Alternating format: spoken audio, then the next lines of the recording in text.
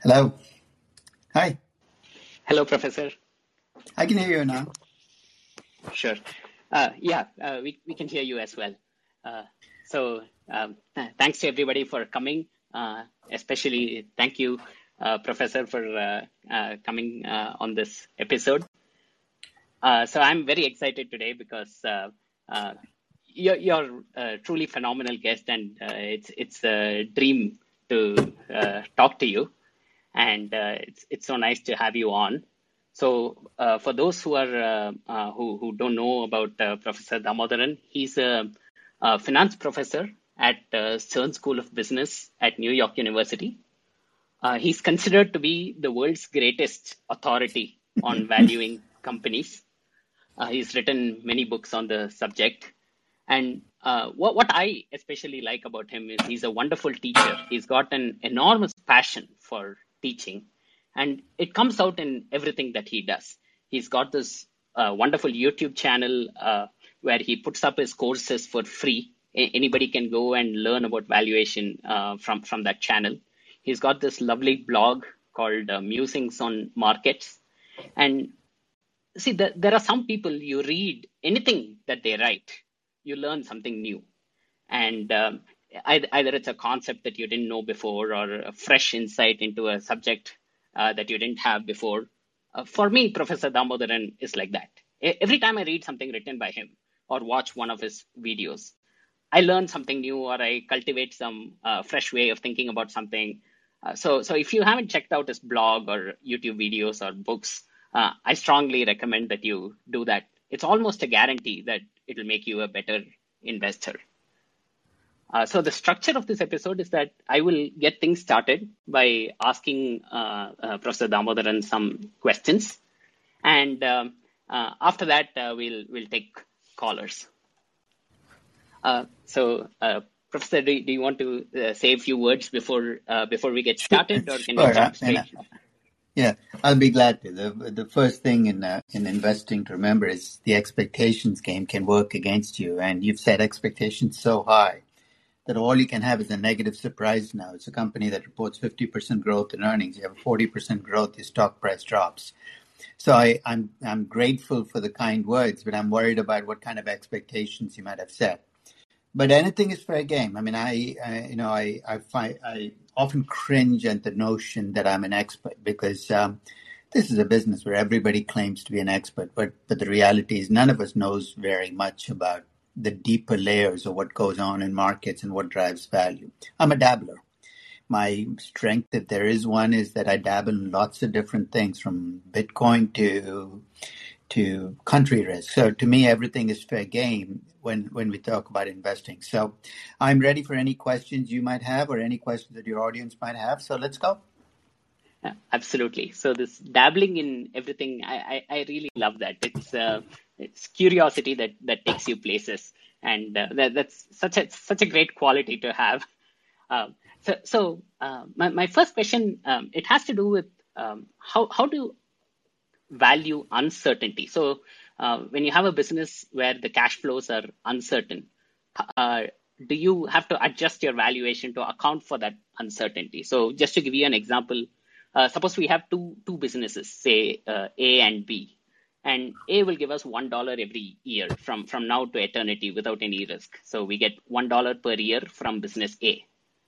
With business B, it's more complicated. We get either $0 or $2. So they both have a 50-50 chance. And each year is uncorrelated with all the other years and so on. So now we have two businesses. Their expected cash flows in any given year are exactly the same, $1. But in business B, there is some uncertainty about those cash flows, whereas in business A, there is no uncertainty. So should we value these businesses differently? And if so, how do we do that? You just described an experiment that was run almost 500 years ago by an Italian called Bernoulli. And this is exactly the experiment he ran, which was he had tossed a coin, heads you win, tails you lose. And he actually essentially promised people an expected value of infinity on the coin toss, which is basically you could keep doubling or going to zero. And he discovered that people paid like $3.50 for an expected value of infinity. Therein lay the foundations for how we think about risk and investing. There's no right answer to the question. I'll tell you what the answer is going to depend on. Are we risk averse as human beings? And that's a very, very, very mixed question, right? I mean, we're risk averse in some things and risk seeking in others. I mean, think about it. When you get in your car, the first thing you do is you put your seatbelt on. You're risk averse. What's the next thing you do? You back out really fast from the street and you take off at 50 miles an hour. Human beings' relationship with uncertainty is a very, very complicated one, as can be explained by people going to casinos or buying a lottery ticket. But the bottom line is, if you look across people on large bets, they tend to be risk averse, which is just a complex way of answering a question, which is most people, given that choice, would take the dollar guaranteed cash flow over the expected cash flow of a dollar. And in fact, if you push them, they would say, I'll take a 75-cent guaranteed cash flow instead of this expected cash flow. I don't know whether any of your viewers have watched Let's Make a Deal with Howie Mandel. It's a very stupid show. It's a show where the participants in the show are given a choice exactly like the one you described, where you have two suitcases, one with $1 million, one with nothing. And then Howie then tries different numbers. Would you take 300? Would you take 350? Very few people, hold out to 500. Most of them accept 350 or 400,000 for an expected value of 500,000. And that's a measure of your risk aversion. In fact, there's a version of valuation where you use what are called certainty equivalents. And you say, what the heck is that? That's exactly what I described, the certainty equivalent cash flow you would take instead of a uncertain cash flow. So bottom line is, because we're risk averse, we're going to value the second investment lower than the first investment. It's the nature of human beings. Absolutely. So would our valuation for B, would it depend on the universe of possible investments? So I'm thinking, suppose we have it shouldn't. I mean, in a sense, it might be influenced by it, but ultimately the gamble that you gave is not an investment. It's just a gamble. Once we start thinking about investing, we're not talking about gambles. We're talking about much more complex choices we make. But I think you're bringing up a broader issue. When you're investing in the market, if you're risk averse, you want an expected return to cover the risk. But that expected return, turns out you have to be a price taker on some dimensions. What does that mean? In this market, for instance, if you walked into the market and said, I will not accept any investment that makes less than 15% because that's how risk averse I am, that's perfectly okay for you to make that statement. But be aware of the fact that if you do that, you might end up with all cash in your portfolio because nothing out there makes 15%.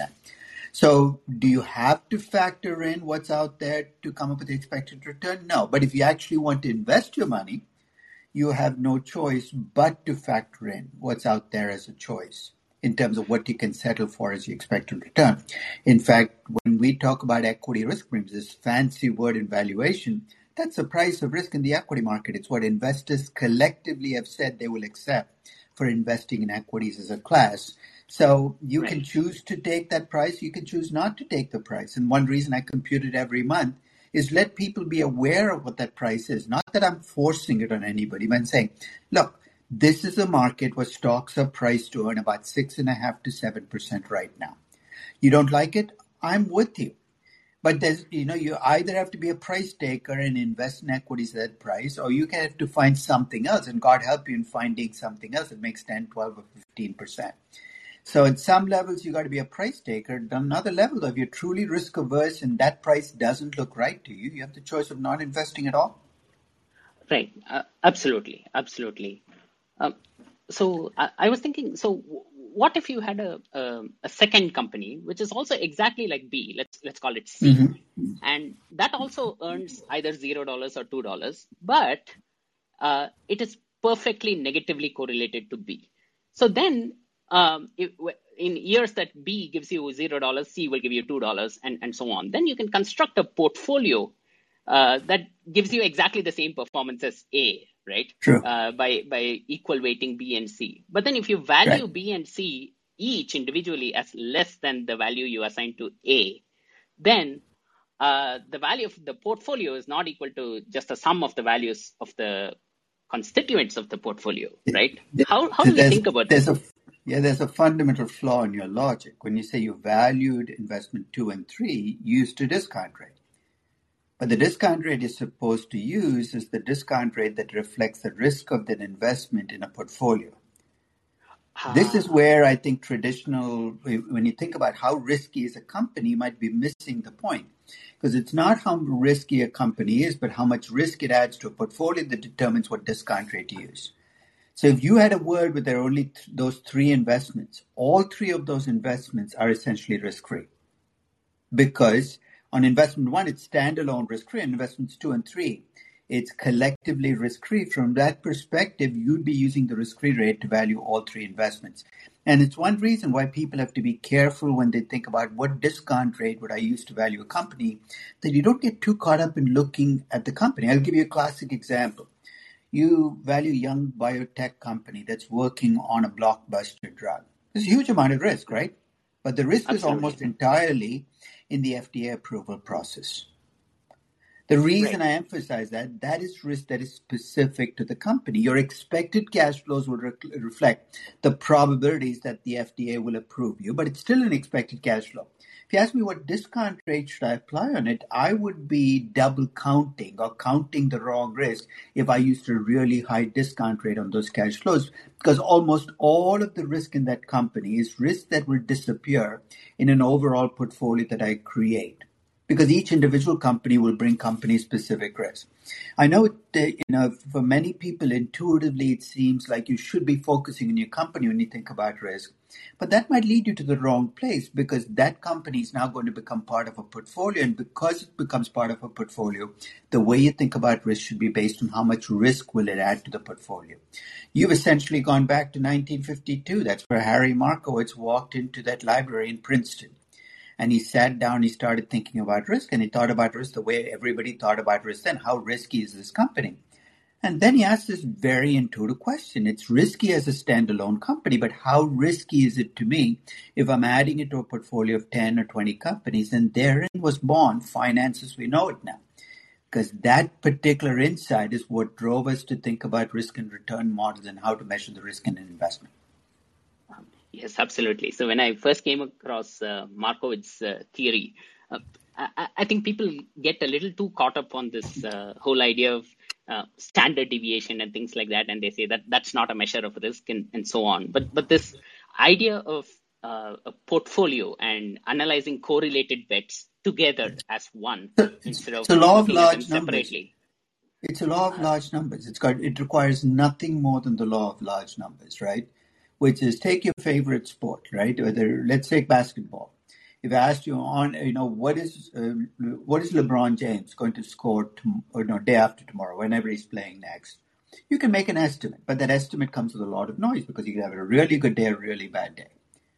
But if I ask you on average, how much is LeBron James going to score over the next 30 games, you're going to be much more precise. The law of large numbers doesn't require a deep thought. It's just the fact that on individual companies, mistakes can cut in both directions. When you average across companies, those mistakes average out. It's nothing more, nothing less. And that concept is one of the most powerful concepts in statistics because it means combining very risky bets can create a portfolio that is relatively safe or even totally safe. Absolutely. But when you have correlated bets, then you have to add a few wrinkles on top of the law of large numbers. No, it's the same logic applies. As long as they're not perfectly correlated, you don't even need to remember. Stocks are almost never negatively correlated with each other. There's almost no sector out there that moves in the opposite direction of the market. None that I'm aware of. Gold mining stocks used to 30 years ago, but even they don't do it. Everything is positively correlated. Let's start with that. But even if everything is positively correlated, the law of large numbers still works because there's still a portion of the correlation that is company specific. So don't even bring in negative correlations. You don't need them. That's too strong a requirement for diversification. All you need is that things don't move together. Now, because if things don't move together in perfect lockstep, in other words, correlation is not +1, then expanding across multiple investments will always reduce your overall risk in your portfolio. Sure, exactly. But there is a lower limit, right, to how low Yeah. you can go. And the higher that the The correlations lower get, limit actually comes from the fact that if you hold every, you let's can't say reduce your it's risk limiting. forever. There's a certain limit It's below not that you which, can't reduce your risk forever. You still have macroeconomic risk that cuts sure, across all companies, right? This last right, week has been a very simple example of how you can be the most diversified investor on the face of the earth, and you're still going to feel the pain when you have a macroeconomic risk that cuts across companies and sectors. So that's why you demand an equity risk premium. If you could make all equity risk disappear by diversifying, the equity risk premium should be zero. You should settle for the risk-free rate.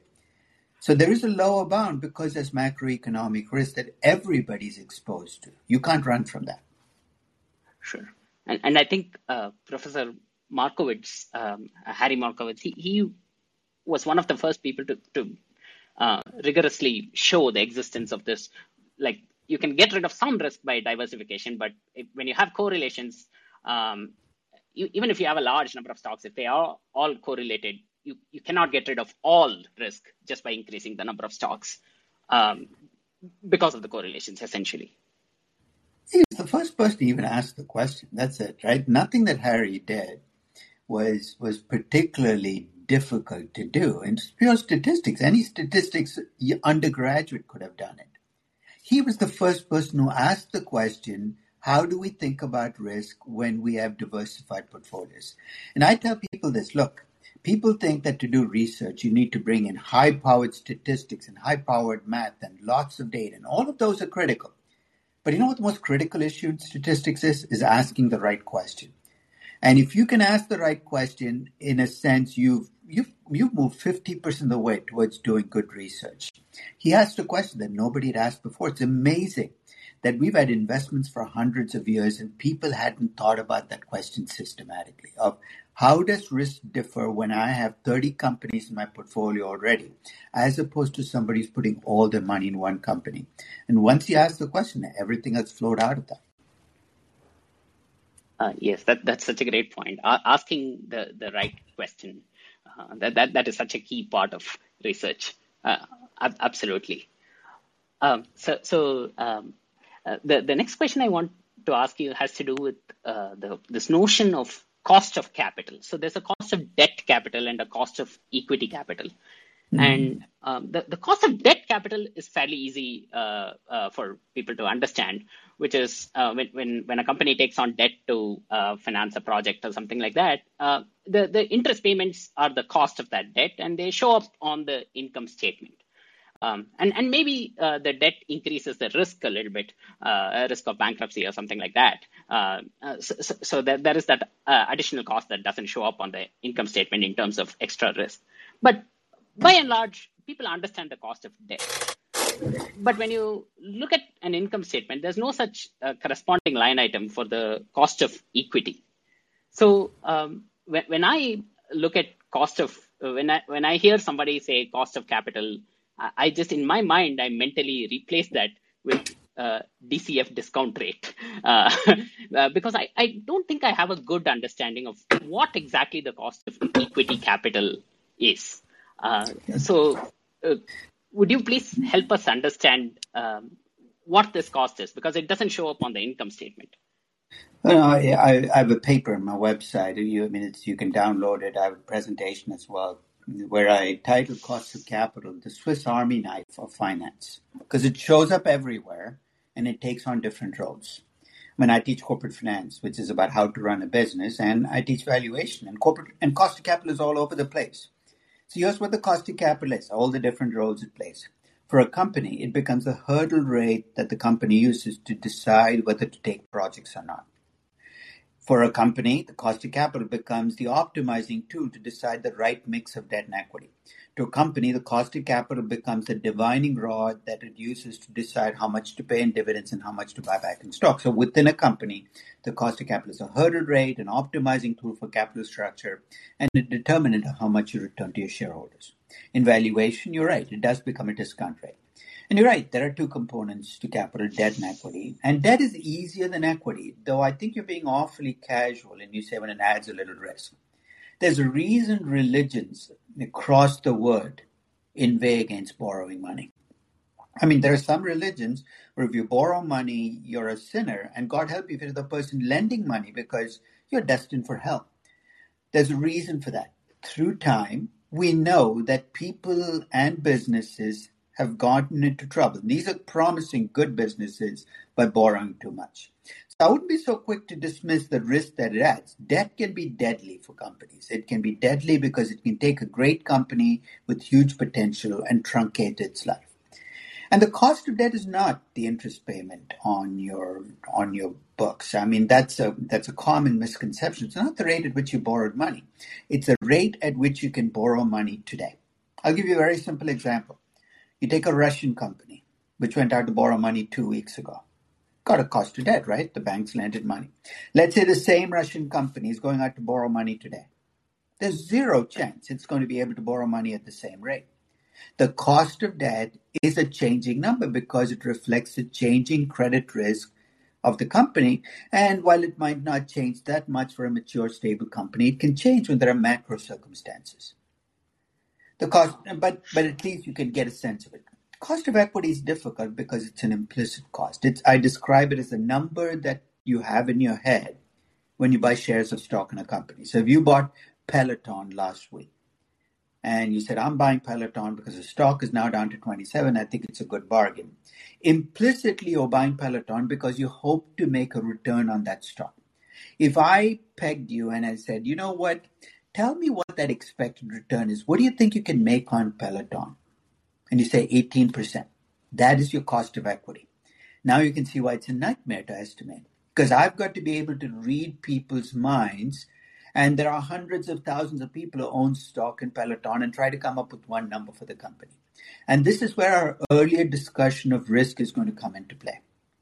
When you think about the cost of equity for a company, it's not your cost of equity or my cost of equity you should be thinking about because neither of us is a marginal investor. Neither of us owns enough shares or trades those shares in sufficient quantities to determine the stock price. It's going to be determined by the marginal investors in Peloton. You're saying, who are they? They're the ones who own a lot of stock and trade that stock in Peloton. Let me cut to the chase. You look at the 15 largest investors in Peloton. I think 14 of them are big institutional investors. BlackRock, Vanguard. And if you think about how they see risk in Peloton, these guys are diversified. When they look at risk in Peloton, they look at the risk added to a portfolio. So earlier discussion about how we measure risk now becomes made for us because our marginal investors are diversified. Every risk and return model in finance says, look, the cost of equity you should be thinking about is the cost of equity to that marginal investor. It doesn't solve your problem, but it makes your problem simpler because it then says that the only risk you should be factoring in there is the risk that those marginal investors give in the company. And ultimately, a cost of equity is going to have three components. First, there's going to be a risk-free rate, which is not yours or mine to set. It's set by the market, what you can make on a truly risk-free investment.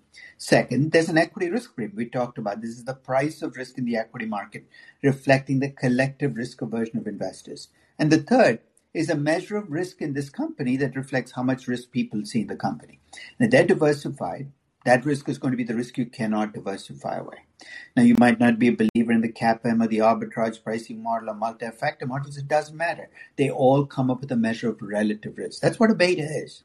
If you don't like betas, just replace it with the word relative risk. Is your stock riskier than average or safer than average? So an average risk stock, that relative risk measure is going to be 1. A beta is just a stand-in for relative risk. So it's true, it's a little more work, but it's not that complicated. It's not that complicated in terms of principles if you take it one step at a time. Absolutely. Thank you for that. That was such a great answer. I just want to go back to this one point that you mentioned, which is that the cost of debt it depends on the rate at which you can borrow money now, not long term. And let me add long term. So you can't play sure, the term structure and tell me your cost of debt is low. So I'm going to take all your debt, short term or long term, and attach a long term cost of borrowing money today. Sure. So do we have to distinguish between legacy debt which No. is the cost of debt that has No, already you been don't. taken. No, you don't. And here's why. When I think of every discounted cash flow valuation as an exercise in acquisition valuation, where you're buying all of the equity in the company today and all of the debt in the company today, even if it's not traded at current market values. Guess what's going to happen to your legacy debt if rates have gone up? The market value of that debt is going to be a discount on the face value. It's like buying a bond where the interest rate has risen above the coupon rate. So the fact that you have legacy debt at low rates gives you, no particular advantage in the cost of capital, because I'm assessing what it'll cost me today to buy a company at updated market prices. So you don't have to draw a distinction between old debt and new debt. It's all debt, and it all has a current cost of borrowing attached to it. Okay. But suppose we have two companies, and one of them intends to keep rolling over its debt, and the other one does not intend to keep rolling over its debt. So Then why would change the debt ratio over time? Where is this idea that your cost of capital is a one-time deal come from? No, your cost of capital is a year-specific number. So let's say both companies start at 40% debt. One expects to stay at 40% debt forever, and the other expects to go down to 0% debt in 4 years. Your cost of capital each year then for the second company will be different to reflect different debt ratios. You get a different value for the second company because it's adopting a different path. Higher or lower, I don't know. So you don't try to put into the debt ratio and cost of capital today things that will happen next year, 2 years out, 4 years out, that you see happening in the company, because you have the power to revisit the cost of capital calculation every year. So if I'm valuing an LBO, it'd be crazy to leave the debt ratio today's number, because I know that the LBO equity guys are going to try to bring the debt down. So cost of capital is a year-specific number. It's not one number that you compute and leave forever. And that's, I think, a common mistake that people make in discounted cash flow valuation. They try to load everything into today's cost of capital. You don't have to. Things change your cost of capital. That's such a beautiful point. Thank you so much for explaining it, Professor. And one final question, which is, how do you invest your own money? Based on evaluations. I've always told my students that if you're not willing to act on your valuation, this is such a waste of time. Why would I want to waste my life valuing companies? I mean, I don't value companies because I'm intellectually curious. I don't lie awake and say, I wonder what Burbank is worth right now, or what Lukoil is worth right now. You value companies for one reason and one reason alone, because you want to invest your money. And I think it would be hypocritical of me not to invest my own money based on my own valuations. So when I valued those FANG-AM stocks a couple of weeks ago, I did buy Facebook. I did buy. In fact, I am now the proud owner of 5 of the 6 FANG-AM stocks, because while 3 of them were overvalued at the time that I valued it then, the price dropped enough that I'd limit buys on all of them at my valuations. And all of my limit buys kicked in. So I invest my money based on my valuations. And from that perspective, it's, and I'll be quite honest, I don't do it because I want to beat the market. That'd be nice if I do it. I'd do it because, I feel comfortable enough with these valuations that I can invest my money in them. And if I don't make any excess returns, that's okay with me as well. I don't invest because I deserve to be rewarded, because that's one of the most dangerous places to be in investing, is if you get righteous about your deserved rewards, and then you double down and do really stupid things to get your rewards that you think you're entitled to. Absolutely. So just one follow-up on that. So yeah. Warren Buffett has this famous notion about the too hard pile. Like, there are some businesses that are just too hard for him to understand. So are there businesses that are just too hard for you to value? Have you put any businesses in your too hard pile of valuation? I'd say other than healthcare, where especially with young biotech companies working on drugs, where I leave them alone because that requires an understanding of the drug, of the FDA approval process, of the disease that I don't have myself. I have no qualms about investing in companies that are Ultimately, no matter how complex a business is, it boils down to three inputs, right? Revenue growth, margins, and reinvestment. So if I can get my head around how this business will play out on those dimensions, I'm okay investing in them. And let's face it, Warren Buffett has paid a hefty price for refusing to invest in things he doesn't understand. And here's the reality: as you get older, there'll be more and more businesses you don't understand because you don't use their products. So you say, look, I will not invest in TikTok because it's crazy. Those kids are stupid. You might be missing a great opportunity. So you know what? No, don't be so quick to take businesses off your will invest list and put them into the do not invest list. Just because you don't understand the business, you don't understand the product. Listen to your kids, talk to them, see what it's all about. And then ask the question, how does this business make money? I don't have to understand how TikTok works or why kids like it to understand what kind of business model it has.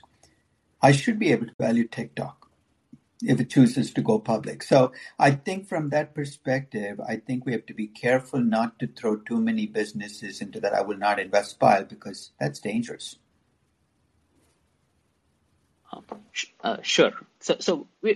What I hear you saying is a business may be too hard for you to understand today, but you should make an effort to try and understand the economics of the business. What I'm saying is you don't have to understand the product to understand a business.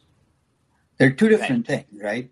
You don't have to be somebody who says, I wonder what Cisco does, to be able to understand how Cisco makes money. You don't have to be a tech genius to be able to say, I don't understand quite how Snowflake works, but I can see how Snowflake makes or loses money. So I think you need to separate the fact that some products might be complicated, but the business model can be simple.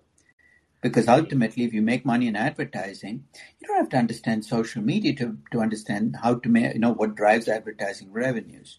So I valued Uber when I had absolutely no idea how the ride-sharing business actually worked on the inside. But I could see how the company made money, and that allowed me a pathway to value the company. So don't misunderstand not understanding a product with not understanding the business model. Sure. If you don't understand the product, how can you come up with an idea of, is this like a sticky product or not? Do they have durable competitive advantages, or are they passing fads? How do you make that distinction if you don't understand the product? Talk to people, right? The fact that I don't understand a product doesn't mean I can't talk to people. I understood that ride sharing was sticky when I started talking to my kids and asked them when was the last time you used a cab, and many of them said not in the last 3 years. We use Uber all the time. So sometimes I think one of the problems with having so much data and so many powerful tools is research has become sitting in front of a computer, downloading stuff into big spreadsheets, computing ratios. I've learned more about Uber by talking to Uber drivers than by any Uber financial statement, or what I've learned by talking to Uber management. Sometimes just talking to people is the best research you can do.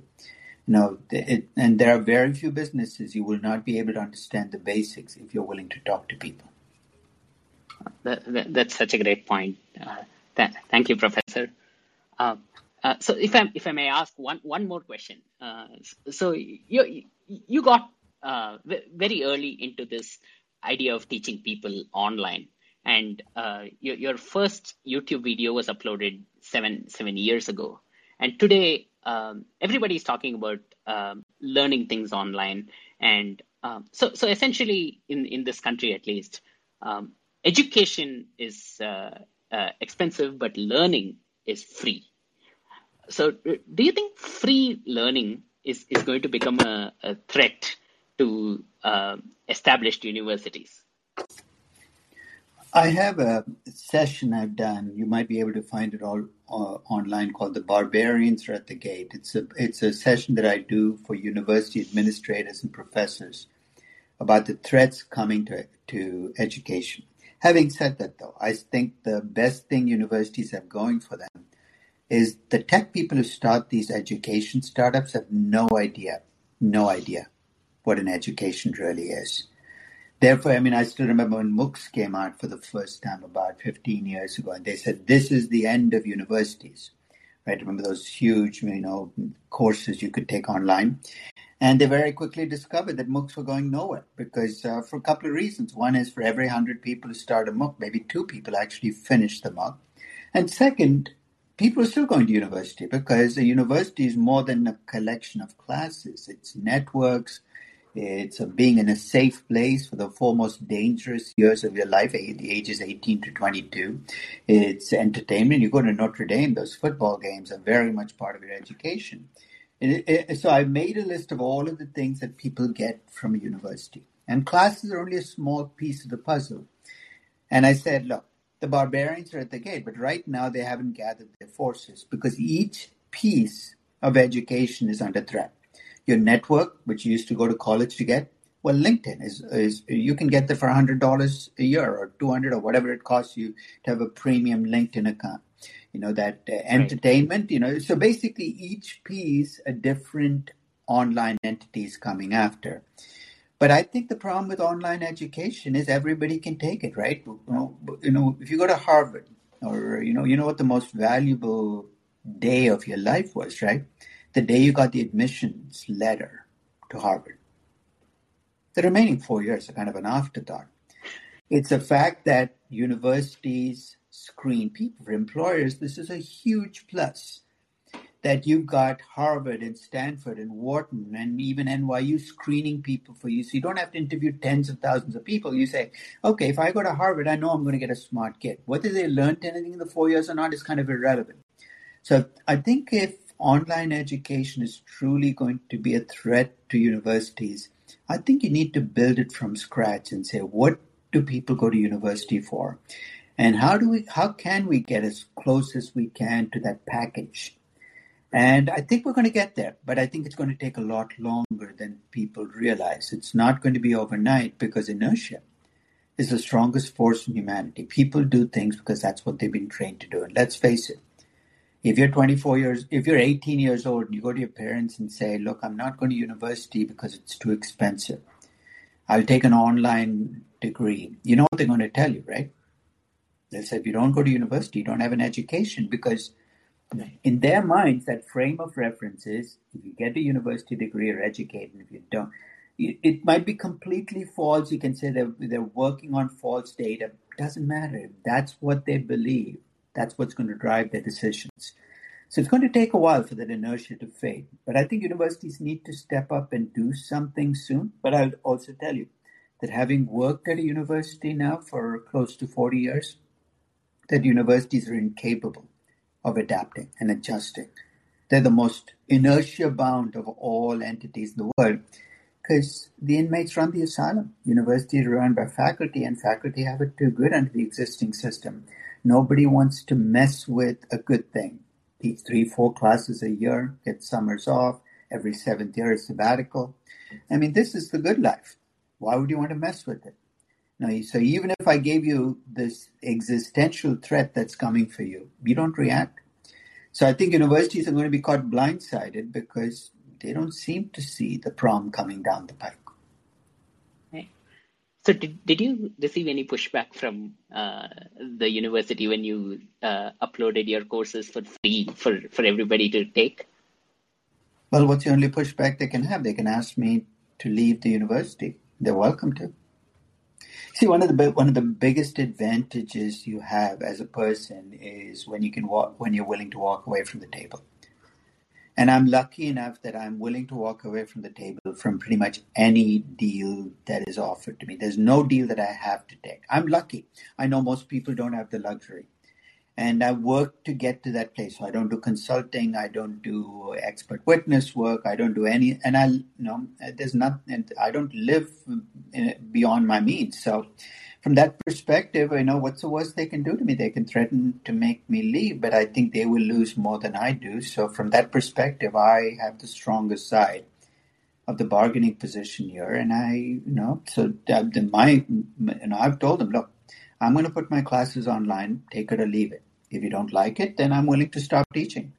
And you have to figure out somebody else to get in front of your 350 students every every class and teach them the class. I know exactly how much tuition money I deliver with my live classes.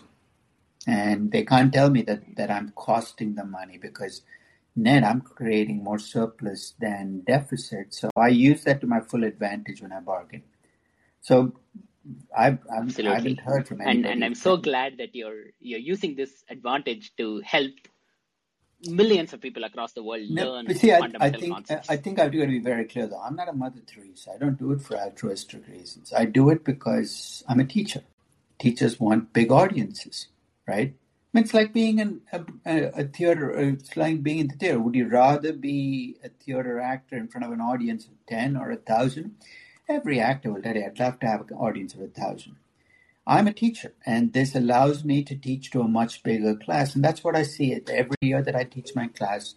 I'm glad I'm able to reach beyond the classroom. And I hope that there's something I bring to the physical classroom that tells my MBAs and undergraduates who pay that exorbitant tuition that they're getting something for their money. And so and if that's not true, then then I think they need to rethink why they're paying that tuition. I hope there's something that they gain from having a live experience that somebody watching online will not. But that's not going to stop me from reaching as many people as I can. Absolutely. So yes, I mean you have your reasons for teaching, but it has also benefited millions of people. So I'm definitely I've benefited from your teaching. So I'm glad you used your negotiating power with the university for this.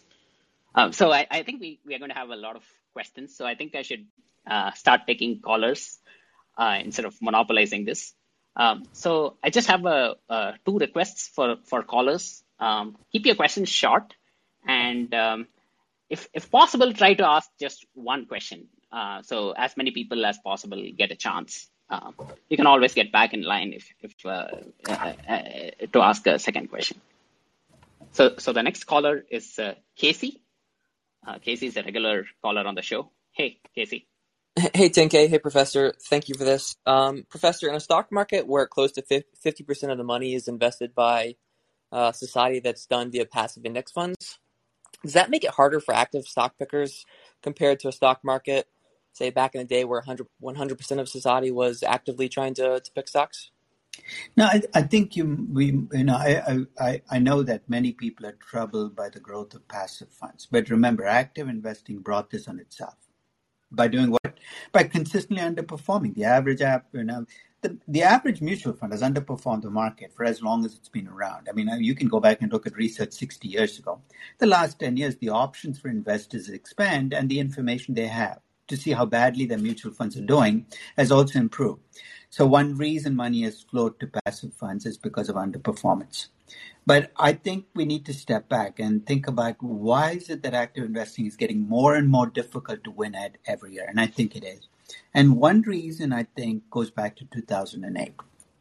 In 2008, as you remember, you had the banking crisis and you started to see things move together. In fact, pre-2008, about 25% of the variance in a typical stock in the US came from the market. About 75% was company specific. Post-2008, that number is closer to 50-50. Less of the variation in stock comes from the stock, more from the market, which makes it much more difficult to do stock picking. Because the essence of stock picking is it's not that you're focusing on the macro stuff, you get the micro stuff right? You go back you go back to Buffett, you go back to Graham, you're trying to gauge that company-specific risk and do your research and say, hey, I found a great company. And I think that's become more difficult because the world has shifted under us. Welcome to globalization. We've linked asset classes, we've linked countries, we've linked geographies so well that more and more you see stocks move together, not just in the US, but across the world. And not just stocks, but stocks and bonds. And we're dragging every asset class into the mix. So I think what you're seeing is a reflection of the fact that the payoff to active investing has dropped off. But it's not gone to zero. I mean, I don't think that if you keep looking at the trend, many people look at the trend and say, what if we become 100% passively invested? I don't think that's going to happen because it ebbs and flows. Let's say it goes from 50 to 60 to 70. Fewer and fewer people are doing research on stocks.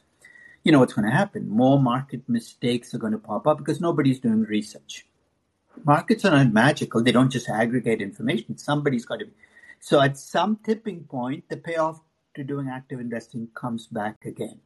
Maybe we're at one of those tipping points, but for a decade, you've seen money flow into passive investing. And maybe there's finally a moment where people say there are things that are being massively mispriced out there. Maybe there's a chance for active investing. So if you're an active investor, don't give up hope yet. The game hasn't changed, but the underlying process has changed, making it more difficult to get a payoff. But since so many other people are in passive funds, it actually improves your odds a little bit better because there are fewer people like you looking for great stocks to invest in. Thank you. Thank you, Professor. The next question comes from Shine.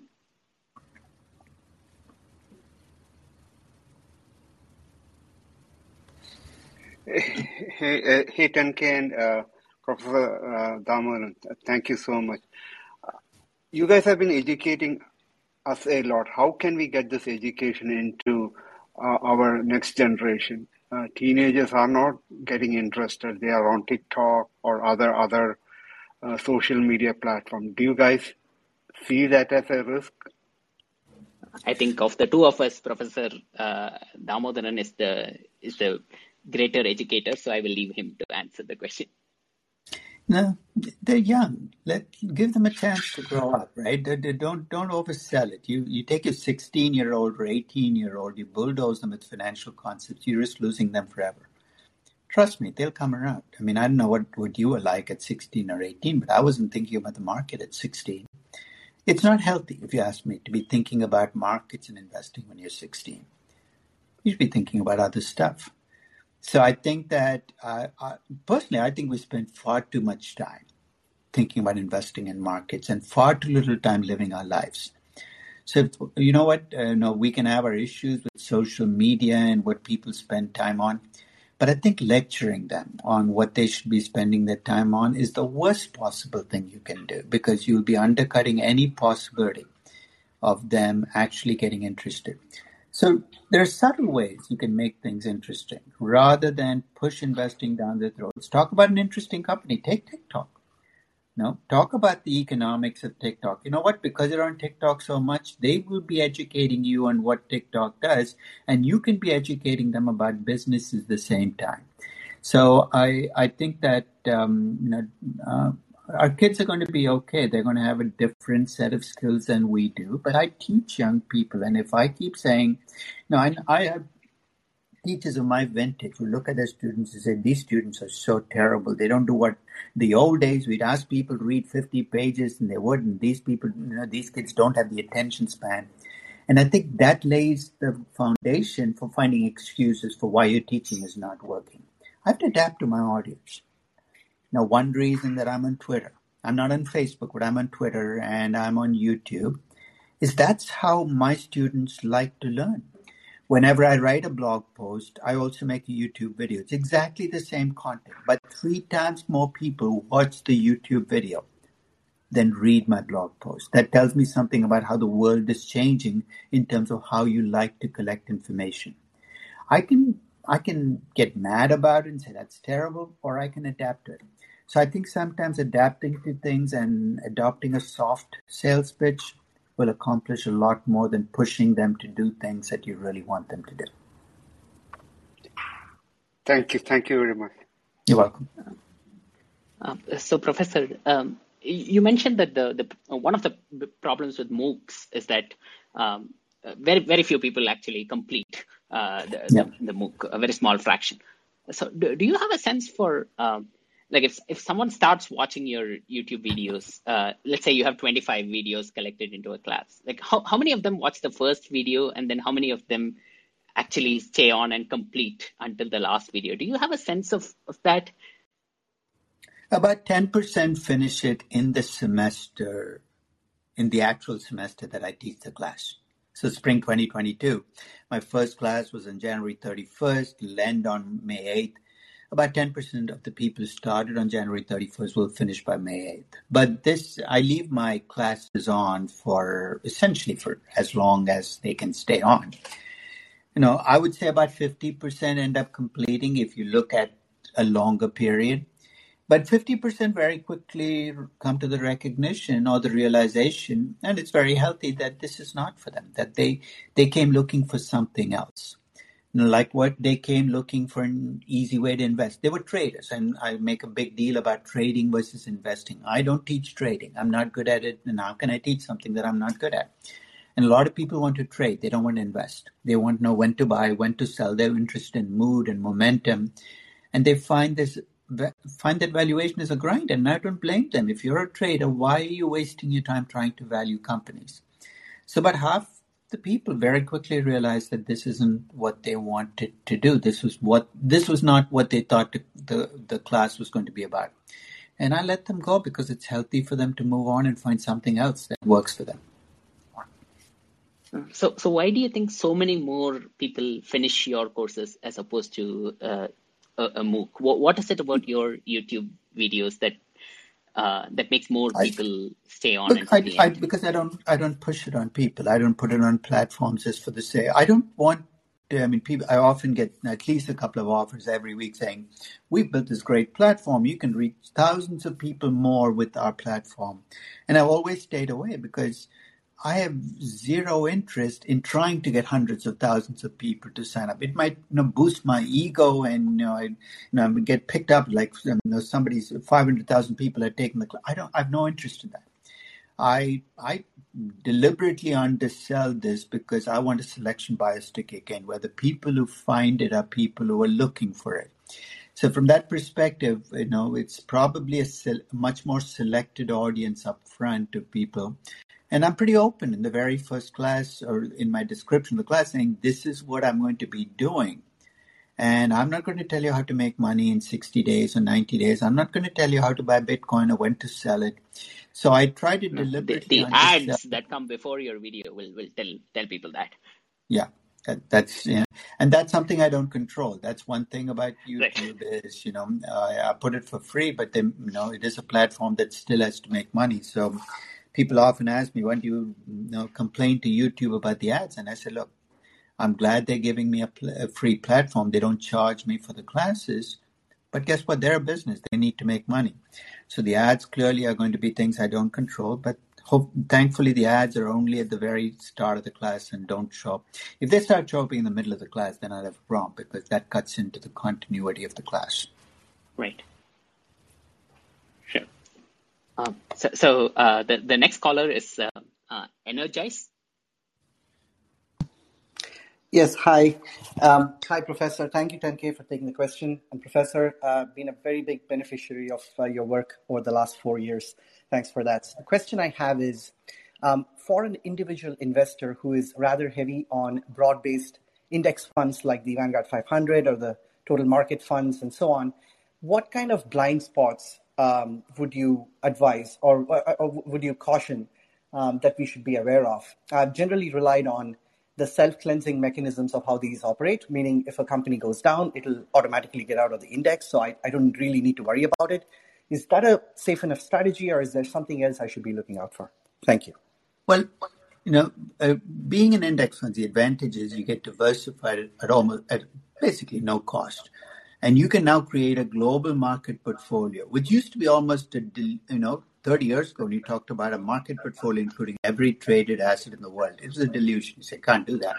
Today, with the index fund choices we have, I can create a global index fund of not just stocks, but bonds and real estate. The problem, though, is markets go up and markets go down, even if you're fully diversified, which is you still have that macroeconomic risk. So if Russia invading Ukraine causes stocks collectively to drop 25% across the globe, guess what? Your portfolio is also going to be down 25%. And if you have a 30-year time horizon, I would say that's okay. So for my kids, when they put their money in index funds, I said, don't react to something that's going on because time is your ally. But if you're 63 years old and you need to cash out in 2 years, you got to think about buying protection. And one of the things I would I would argue is there are enough instruments out there you can use to protect your money. If you feel you cannot drop below a certain amount, maybe as you get closer and closer to your time horizon, you need to buy some market protection, whether it's in the form of puts or futures or forwards. But basically a way of saying, look, I can't drop below that amount. But you have to think about it more seriously as your time horizon shrinks. Thank you, Professor. So the next caller is Shashi. Hi, 10K. Hi, Professor. First of all, I just want to give my gratitude for you. I've been like a regular follower of your YouTube videos. It has helped me a lot. So my question is, most of the DCF I've gone through, they use something called an opportunity cost instead of cost of capital for the discount rate. Yeah. So what do you think about that approach? That's one thing. And It's not an approach, it's just a different word, right? After all, cost of capital is an opportunity cost. Everything is an opportunity cost. I've never seen a DCF call a discount rate an opportunity cost. So you must be looking at a very small subset of DCFs which call it that. But a cost of capital is an opportunity cost. Because ultimately the equity risk premium is what you can make on other investments. So it's always an opportunity cost. It's just another word for discount rate. Okay, thanks, Professor. Thank you. You're welcome. So the next caller is Nirav.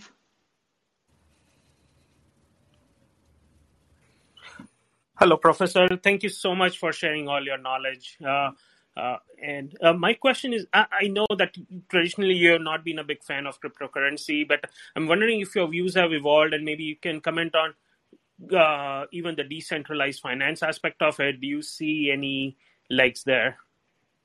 Well, could you be more specific? What exactly about cryptos do you have? Is the question that you have? Right. So do you see them as a legitimate hedge against, the fiat currency with all the economic insights? It's a purely empirical question, right? Have they been a good hedge for the 13 years that they've been around? So far, not so much. In fact, they've acted like very risky stocks. Right. That's really see. I have no problem with Bitcoin. Let's take Bitcoin. We can dance around as much as you want, but Bitcoin remains a central component of cryptos in spite of all the other stuff. First, the collective value of all cryptos around the world put together right now is, right? It's less than $2 trillion. Right. The reason I emphasize that is that's less than the market cap of the largest company in the world, Apple. One company has a larger market cap than all the cryptos put together, which raises an interesting question. Why the heck have we spent so much time over the last decade debating and discussing something that's so small in the financial landscape? They'd be like talking about a mosquito when you're looking at a population of 100,000 who are suffering to it. It really doesn't. I think one of my problems with crypto is they get this disproportionate attention given how small they are. I don't even want to call them an asset class as an investment game. No, and I know as collectibles, they haven't worked so far. Doesn't mean they can't work in the future, but the jury is still out. The jury is still out, and we're going to find out if inflation comes back, because that's going to be the test, right? If inflation comes back and Bitcoin behaves like stocks and not gold, it's time to bury the collectible story. Right. They're terrible currencies, right? The other question is, why can't we use them as currencies? Right. As far as, they're terrible currencies because they're badly designed as currencies. They're badly designed because you trust no one. You got to run these, 1,000 miners running on computers to figure out whether you have enough money in your Bitcoin wallet to pay for a cappuccino.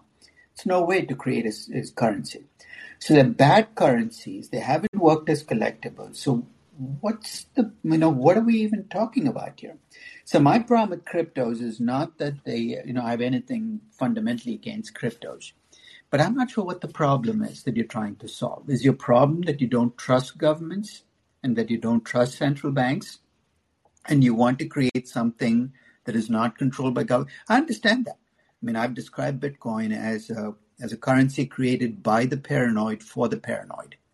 And that's okay. That's your reason for Bitcoin is you don't trust anybody. That's fine, but it's very difficult to build an efficient currency without trusting someone. So I will leave the door open to something evolving, but so far at least, cryptos haven't lived up to their promise. And I'm not sure with many of the new crypto tokens and the crypto assets, what exactly the problem is that you're trying to solve. What is it that you're doing by creating these that you could not have solved with traditional choices out there? Right. But do you see why institutional money is flowing so much into this now? It Why seems like doesn't the balance is changing. no, wait. How much institutional money could conceivably flow into an asset class which is only less than 2 trillion? Let's be real. Right. So don't read. So you can talk about, hey, Goldman Sachs talks about investing. When your collective value is less than 2 trillion, how the heck can a lot of institutional money flow into an investment class that's worth less than 2 trillion when you look at the collective market value of equities being, 150 trillion, so bonds and real estate? This is tiny. Even if it was completely dominated by institutional money, it'll be a tiny piece of their portfolios. And remember also, institutional money flows for one reason and one reason alone. It's not because somebody's done research and decided this is a great area to be in. It flows because of greed. Right. There's less institutional money flowing into Bitcoin now than a year ago. You know why? Because Bitcoin is down. When Bitcoin was at 66,000, there was a lot. Institutional money tells me absolutely nothing. In fact, if I'm an intrinsic value investor, here's what I'm doing. I'm going to look at where institutional money is flowing and stay as far away as I can from those asset classes and look at where it's flowing away from and put my money there. So institutions are the worst, directors of what it means when you're successful, because the money is flowing. All it tells you is they've done well in the past. Got it. Thank you so much. Thank you so much. So, Professor, just as a follow-up on that, does Bitcoin have any intrinsic value? So there is this common argument that the intrinsic value of Bitcoin is 0, but so is the intrinsic value of gold. Approximately, gold has some intrinsic uses and things like that. So, as a valuation expert, as a dean of valuation, what do you think? As either a currency or a neither currency is not collectibles can be valued. They can be priced. So Picasso has no value, but it has a price. Gold has no value because, as you said, if you can't remove the few use of gold, same thing with currencies. The dollar has no value. It can be priced. An exchange rate is just a pricing. In fact, you can think of the Bitcoin dollar exchange rate, the Bitcoin price as a exchange rate between dollars and Bitcoin. So neither currencies nor collectibles can be valued because they're not cash flow generating assets. Note, I can create a security denominated in Bitcoin and I can value the security. I can value a security, but I cannot value Bitcoin and Ethereum. Maybe Ethereum if you treat it as a commodity. There are some crypto commodities where their value comes from the fact that they can be used as raw material to run blockchains.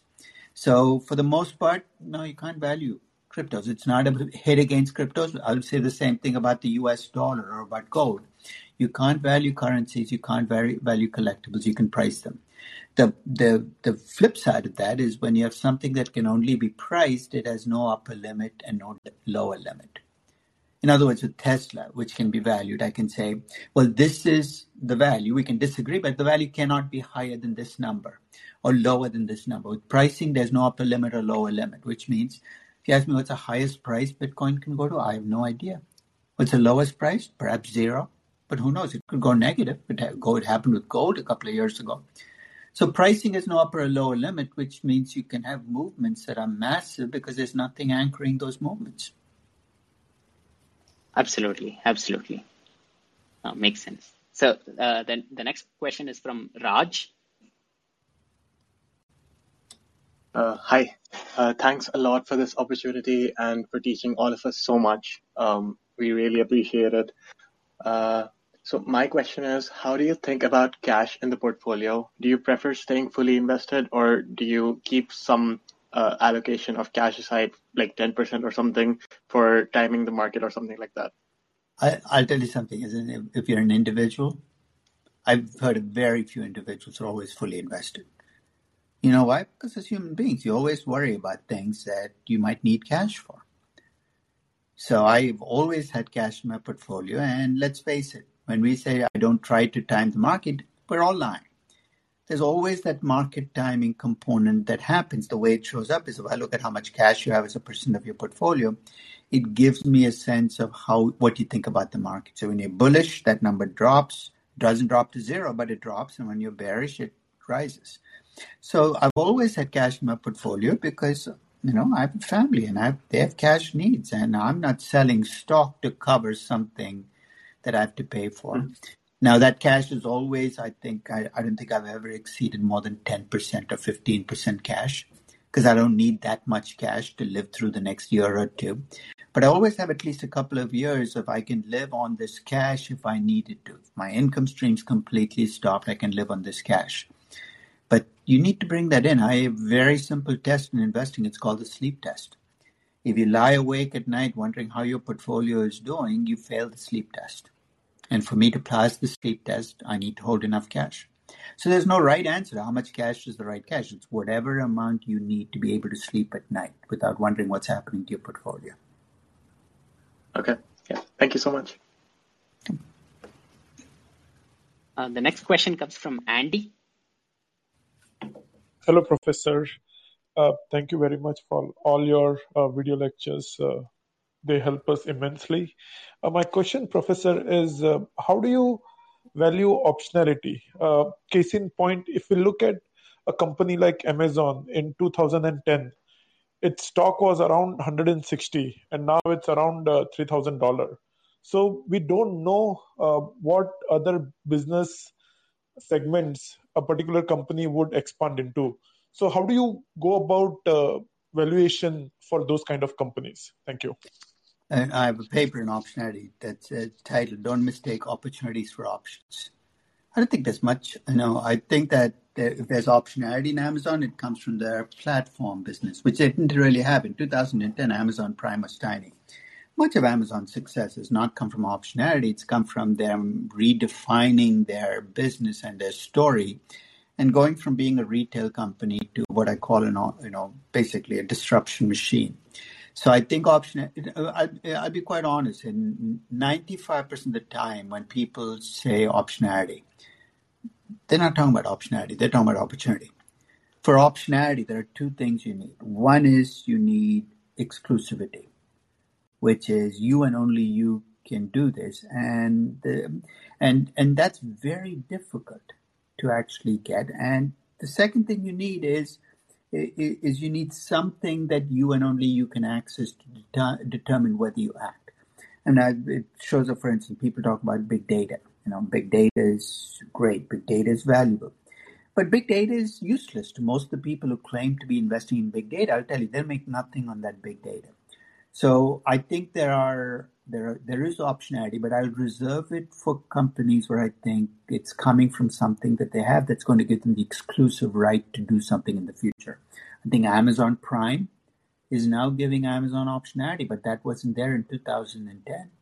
So I think if you're talking about a Facebook, one reason I bought Facebook the first time around, the Cambridge Analytica scandal, was because you look at 2.5 billion users on that platform and you say, look, right now they're making all their money in advertising.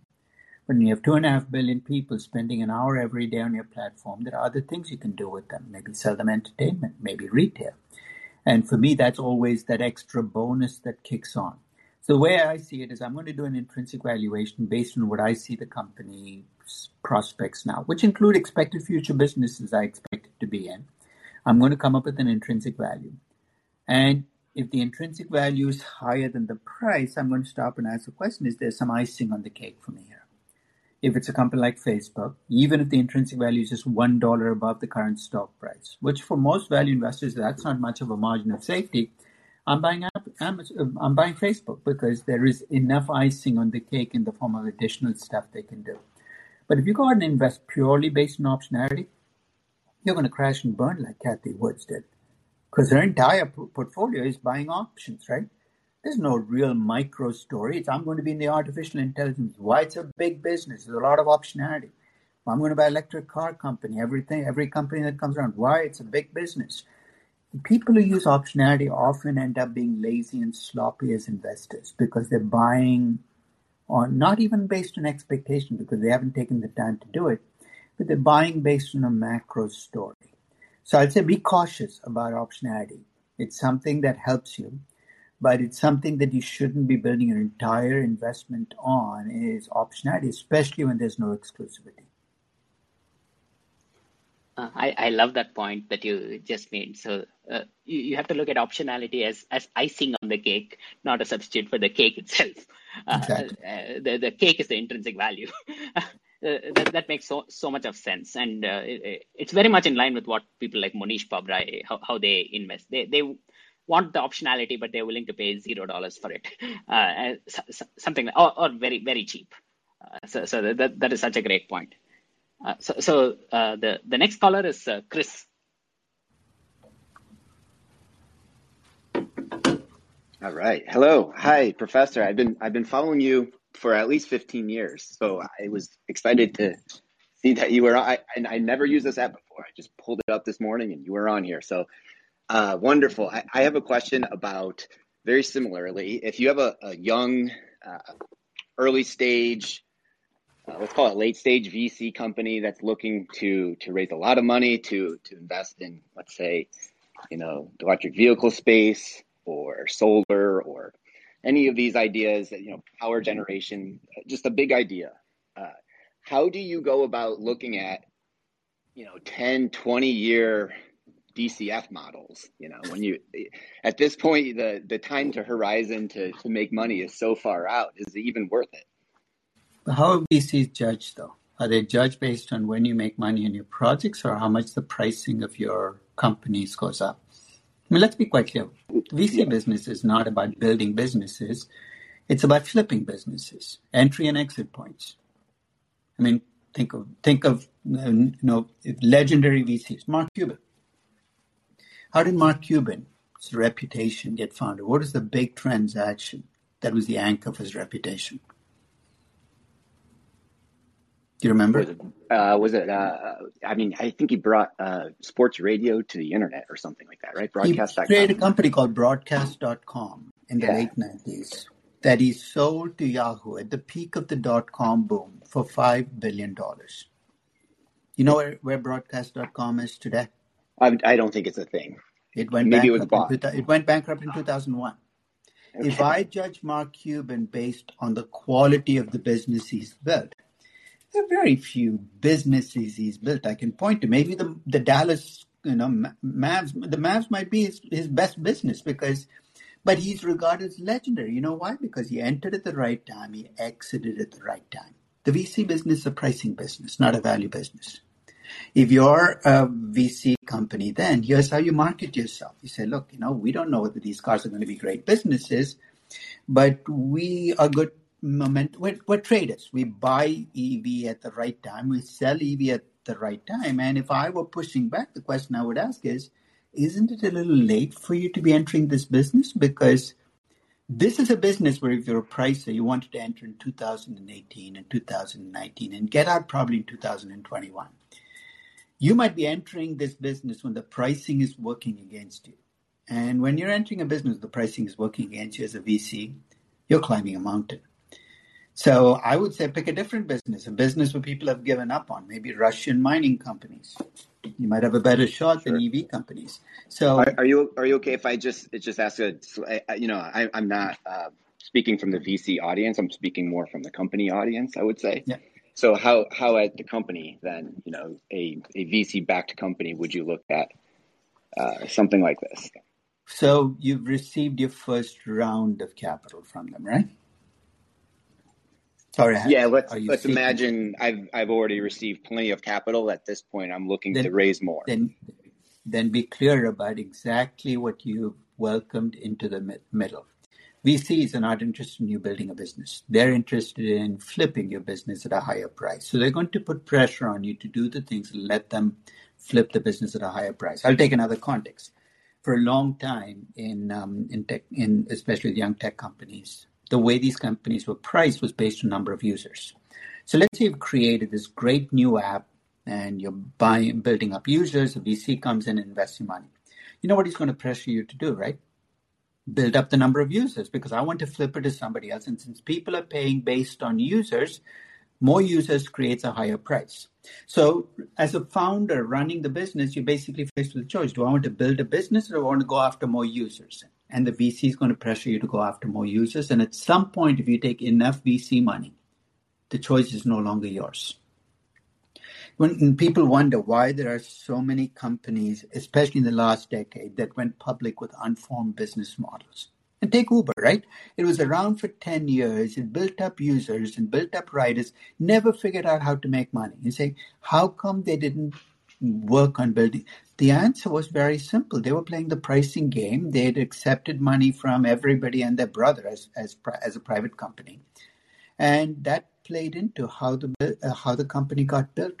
So I'd say be careful on who. It might be too late since you've already taken the VC money. But you want to be working on two parallel paths. Give the VC what he or she wants, more whatever, whatever they think will lead to a higher price. But at the same time, in parallel, you got to be working on building a business that's actually a long-term business that generates cash flows and profits in the future. How do you work economies of scale? What are your unit economics? And those are the questions you need to ask and answer a question, because the VC is not asking them because he or she doesn't care. They just want to flip you to the next player down the pike or take you public at this high price and exit. So their incentives and yours are not matched up. So just watch out for yourselves, because they're not going to watch out for you. Thank you, Professor. No, I think you gave me a lot to think about. Appreciate it. Thank you. Absolutely. That is such a broadly relevant point, which is that incentives are not always lined up, and this we've still not figured out how to solve this agency problem. You can't. And there You are so can't many solve places it, right? It's as old as human beings. It's not going to be solved, because we all have different time horizons, different exit games, and that's not something you can easily align, up front, especially if you might be able to do it if you slow the process down. You're saying, I'm willing to take 10 years to grow rather than 2. But that might not be a luxury you have if you're running out of cash. Absolutely. It is, the problem is probably unsolvable. And unfortunately, finance and investing seems to be a particularly fertile ground for lots of incentive mismatches and so on.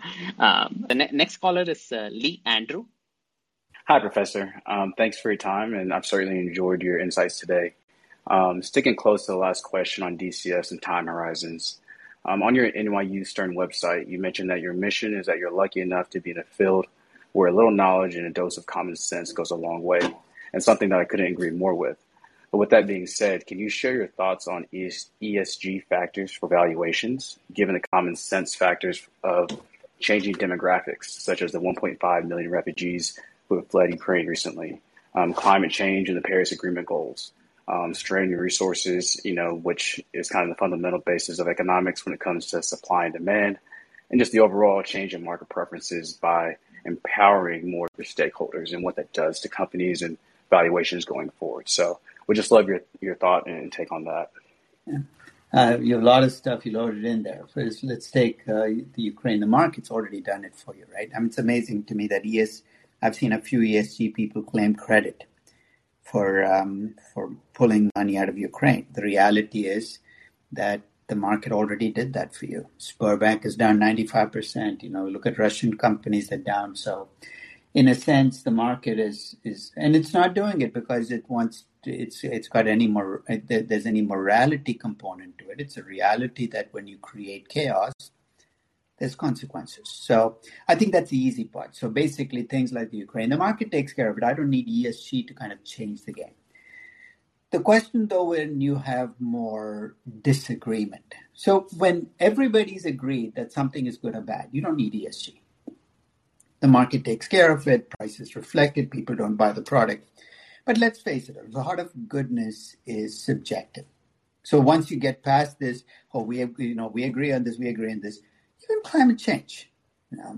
We might all agree that the Earth is warming, but do we all agree that it's man-made? Well, maybe 70% agree, 30% don't. Do we all agree that the way to do this is to restrict the production of fossil fuels? We're probably closer to 50-50 then, because people are saying, how about... So my point with ESG is, it's when you have issues where you don't have consensus, to then say, look, we know what good is the height of hubris. So the starting point for ESG is measuring goodness is not just difficult, it's impossible. Because what you bring in as a value system is going to be very different from what I bring in as a value system. And if I am the one devising the ESG scores, then you're not going to agree with it, which is one reason the correlation across the services on ESG measurements is so low. Their rankings don't match up. And if you look at the companies that come out as highest ranked on ESG, well, I mean, you have companies like Facebook that on one service was ranked in the top 10%, another service was ranked in the bottom 20%, because one did not have privacy as one of the criteria for ESG and the other did. So measuring goodness is difficult. And now you've built an entire, I don't want to call it a discipline, because there's not enough in ESG to call it a discipline. It's just mush on something that cannot be measured. What you've created is an ecosystem where a lot of people are making a ton of money selling crap. I've never seen a concept more oversold and overhyped than ESG. Absolutely not. Now, so when I hear McKinsey talk about ESG, the two words that come to mind are South Africa. What gives McKinsey the platform to talk about goodness? And when I hear Larry Fink talk about ESG, it's like listening to Ted Bundy talk about the value of life. I mean, who made who made Larry? Might as well make Ted Bundy the spokesperson for ESG. ESG is just, at this point, and I hate to say this, when I look at people in the ESG space, I'm going to put them into two groups. Lots of useful idiots in the space. People that believe they're doing it, and they do it with the best of intentions. 25, 30, 35-year-olds are in the space because they want to make the world a better place, convinced that until they came along, there was no virtue in business. And there are a lot of feckless knaves. People who make money hand over fist on ESG. Larry Fink, feckless knave. Many of the ESG services claiming to measure ESG, feckless knaves. Reason I called ESG, a gravy train, because I made a list of everybody making money and how they're feeding into each other.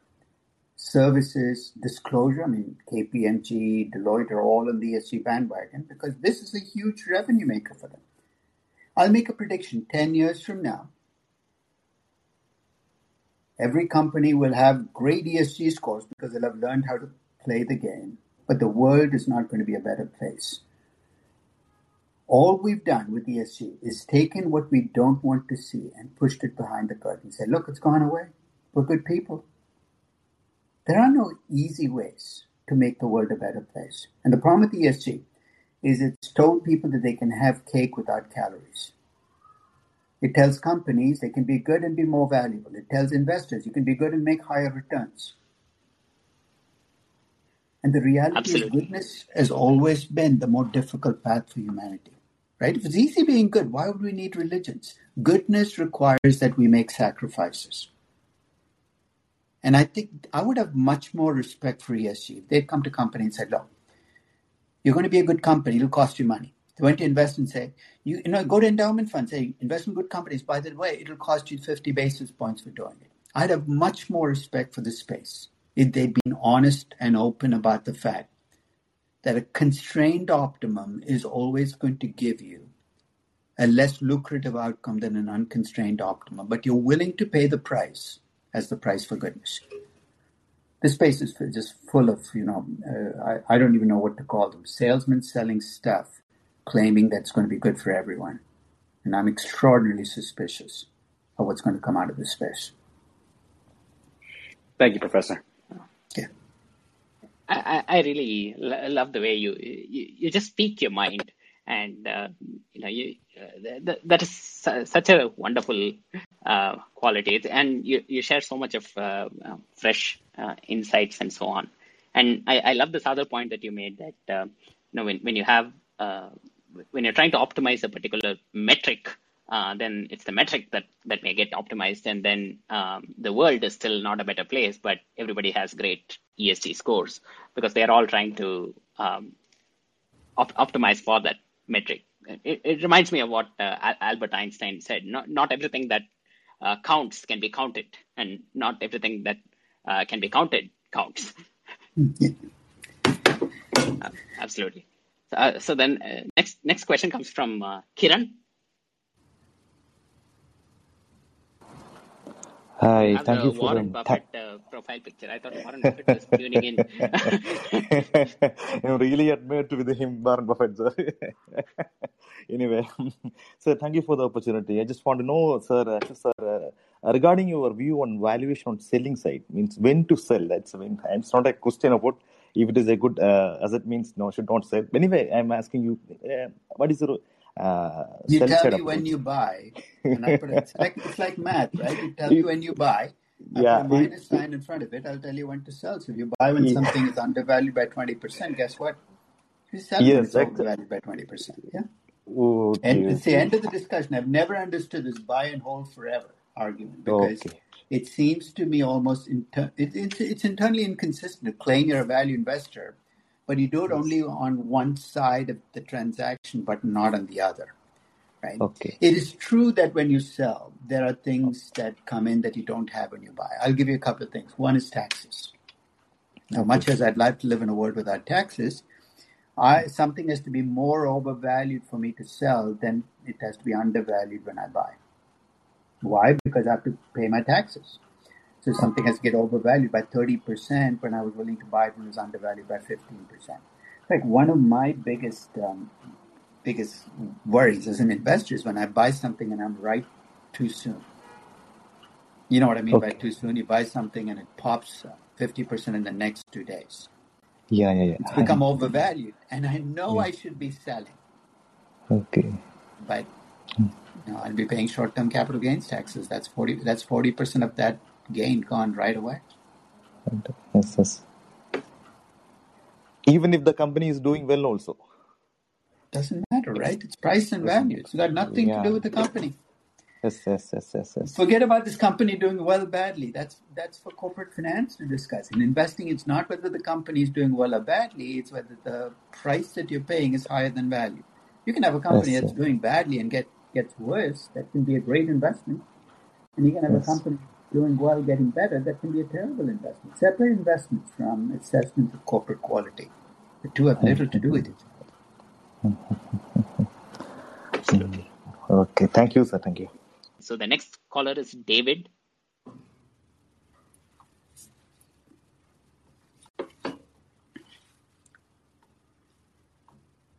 Hello, can you hear me? Yes. Yes. So I'm a high school student. So Professor Damodaran, I have a question. So you're very passionate and you have a lot of insights on finance and investment, but I was just wondering, like, it's just a question on life. Like, why have you chosen to be a teacher, like staying on a sidelines as a spectator, rather than entering the industry or bureaucracy where you can have a direct involvement and really see a tangible impact on your conviction? What can be more direct than investing your own money and seeing the tangible impact in your own returns? I don't think investing other people's money is having a tangible impact.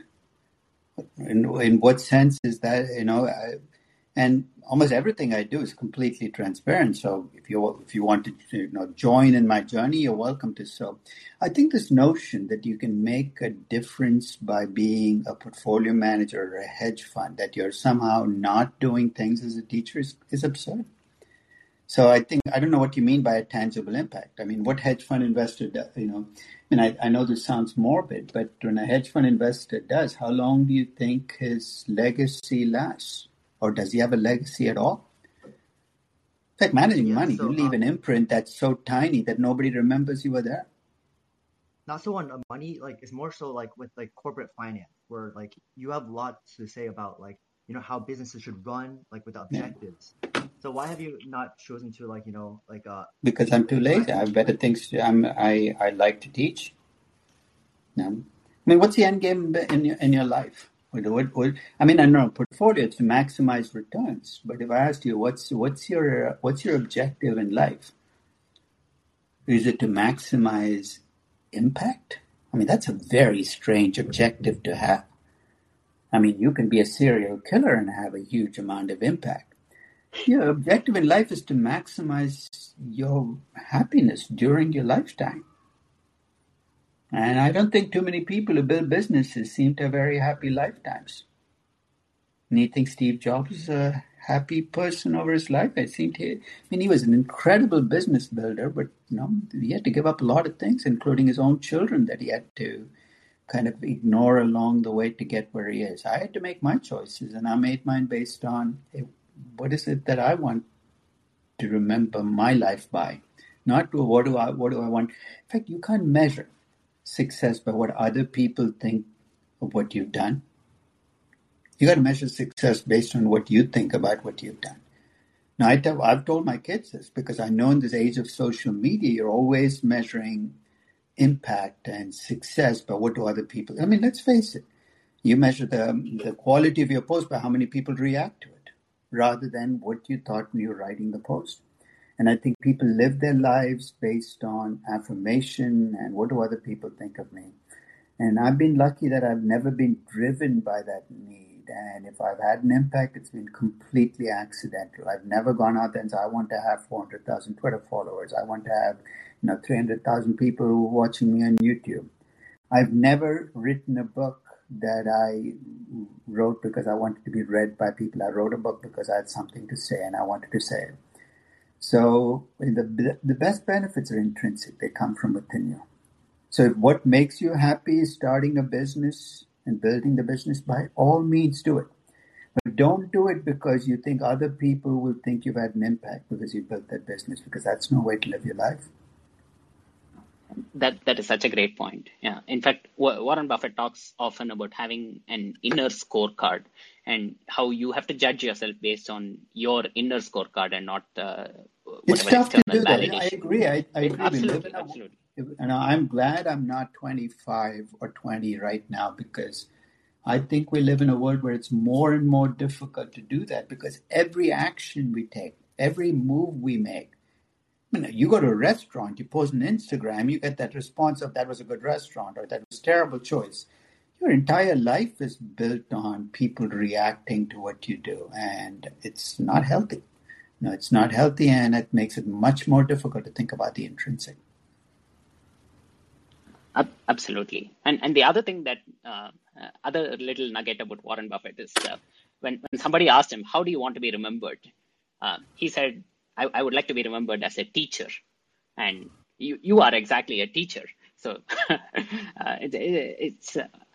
there's a lot of satisfaction. And you don't judge yourself based on how others perceive your work or anything like that. But you know what? I don't judge others either. I don't judge investment bankers as greedy. I don't judge hedge funds as I think, they made their choices. I made mine.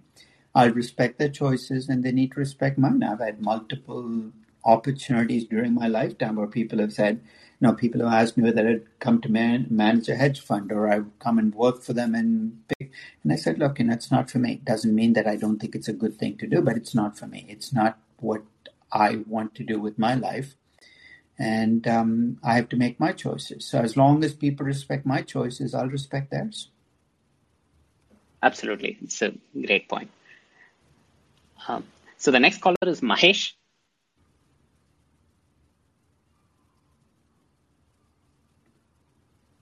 Mahesh, you're on mute.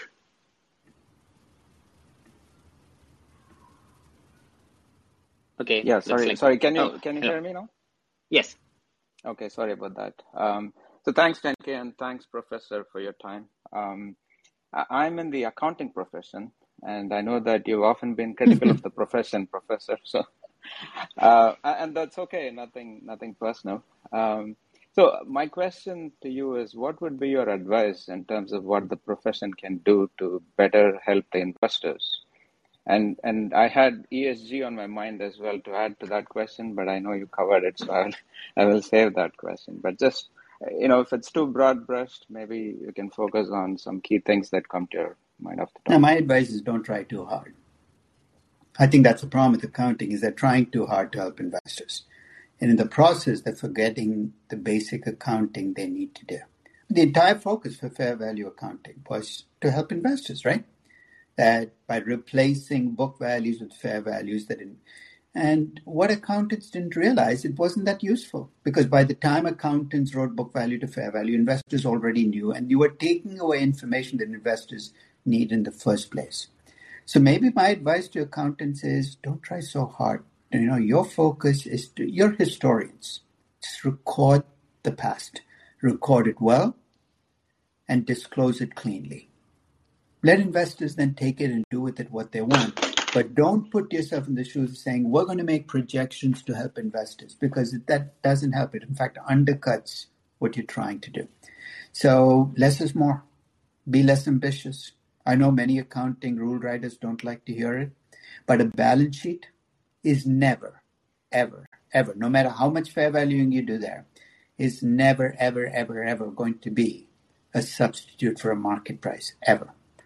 So stop trying so hard to make balance sheets matter. They just don't. Let it go.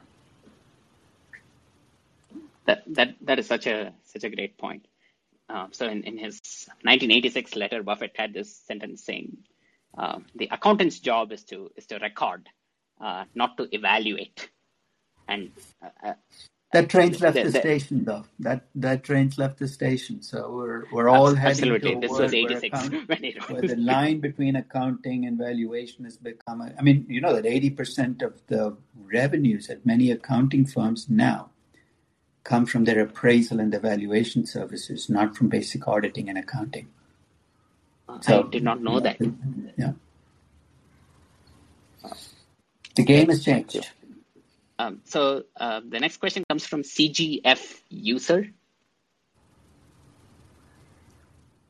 Hello, Professor Damodaran. This is Ahmed. Nice to hear you live. Great insights. Thank you. My question was more to get your views on efficient markets. Is that more of in your opinion, is that more of a ideal state that doesn't exist as such? And then secondly, also your views on anomalies. There is a financial, theories on anomalies, and wanted to know what your thoughts are. Theory on, I'm sorry, on what? On anomalies like like momentum trading and long and short trading. Wanted to know your thoughts on that. So what did you lump them into? What is the term you put them all in? Because that's a lot of them. It's anomalies, like people who chase the alphas. Well, nobody finds them anyway. So are hedge funds also in this group? Because they chase alphas, they don't find them. So what is it? Everybody's chasing alpha. That means absolutely nothing. If you're an active investor, you chase alpha. So what makes these people different? So what I was getting to is that, in efficient markets, right, like we talk about that, information, as long as it's available, right, the market reacts to it and adjusts for the new normal. Let's turn it back on you, Ahmed. Do you believe markets are efficient? In the long term, yes, but, we all do. We all do. Otherwise, you'd never make money, right? When you buy something, right, because it's undervalued, the price. Efficient market is just part of this. It's not a steady state. You're constantly moving away from it and back to it.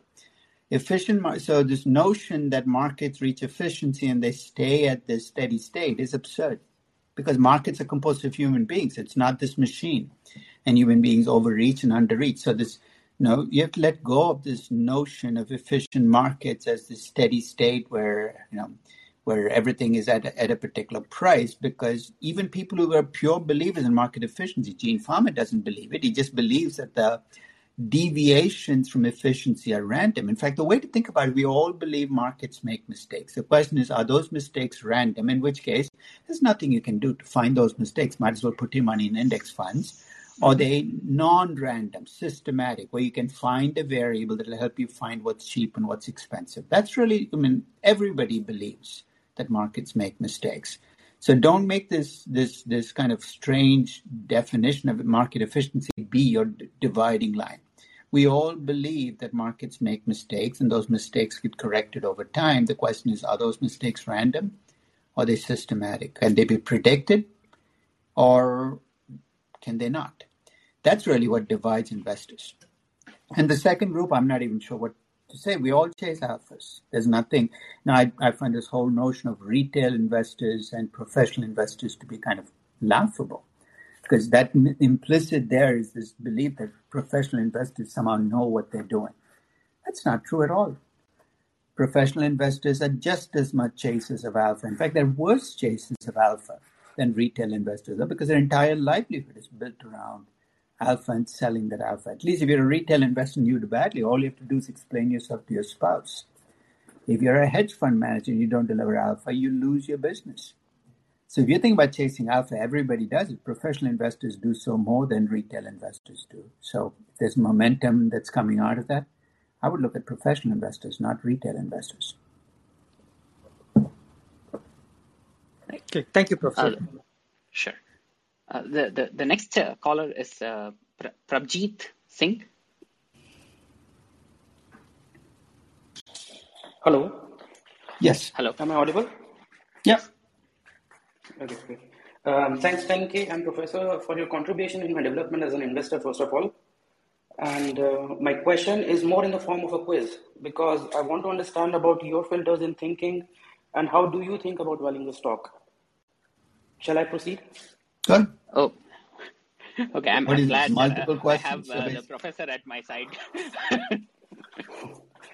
So there is a company. I don't want to name the company so that it has no influence on the decision. And I have a 6 points. Say the net profit is 2,200 crores in a year. The profit and sales growth is 10%.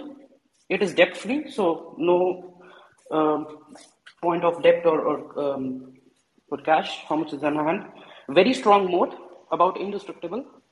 Dividend yield of 1 to 1.5%, and very high returns on equity and return on capital invested, like 50% above.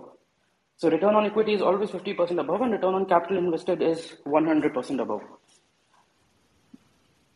Now, was this information sufficient to make a bold, not a exact valuation, but a very vague calculation on what the market cap would You be? interested in the valuation? You're interested in whether you should invest in the company?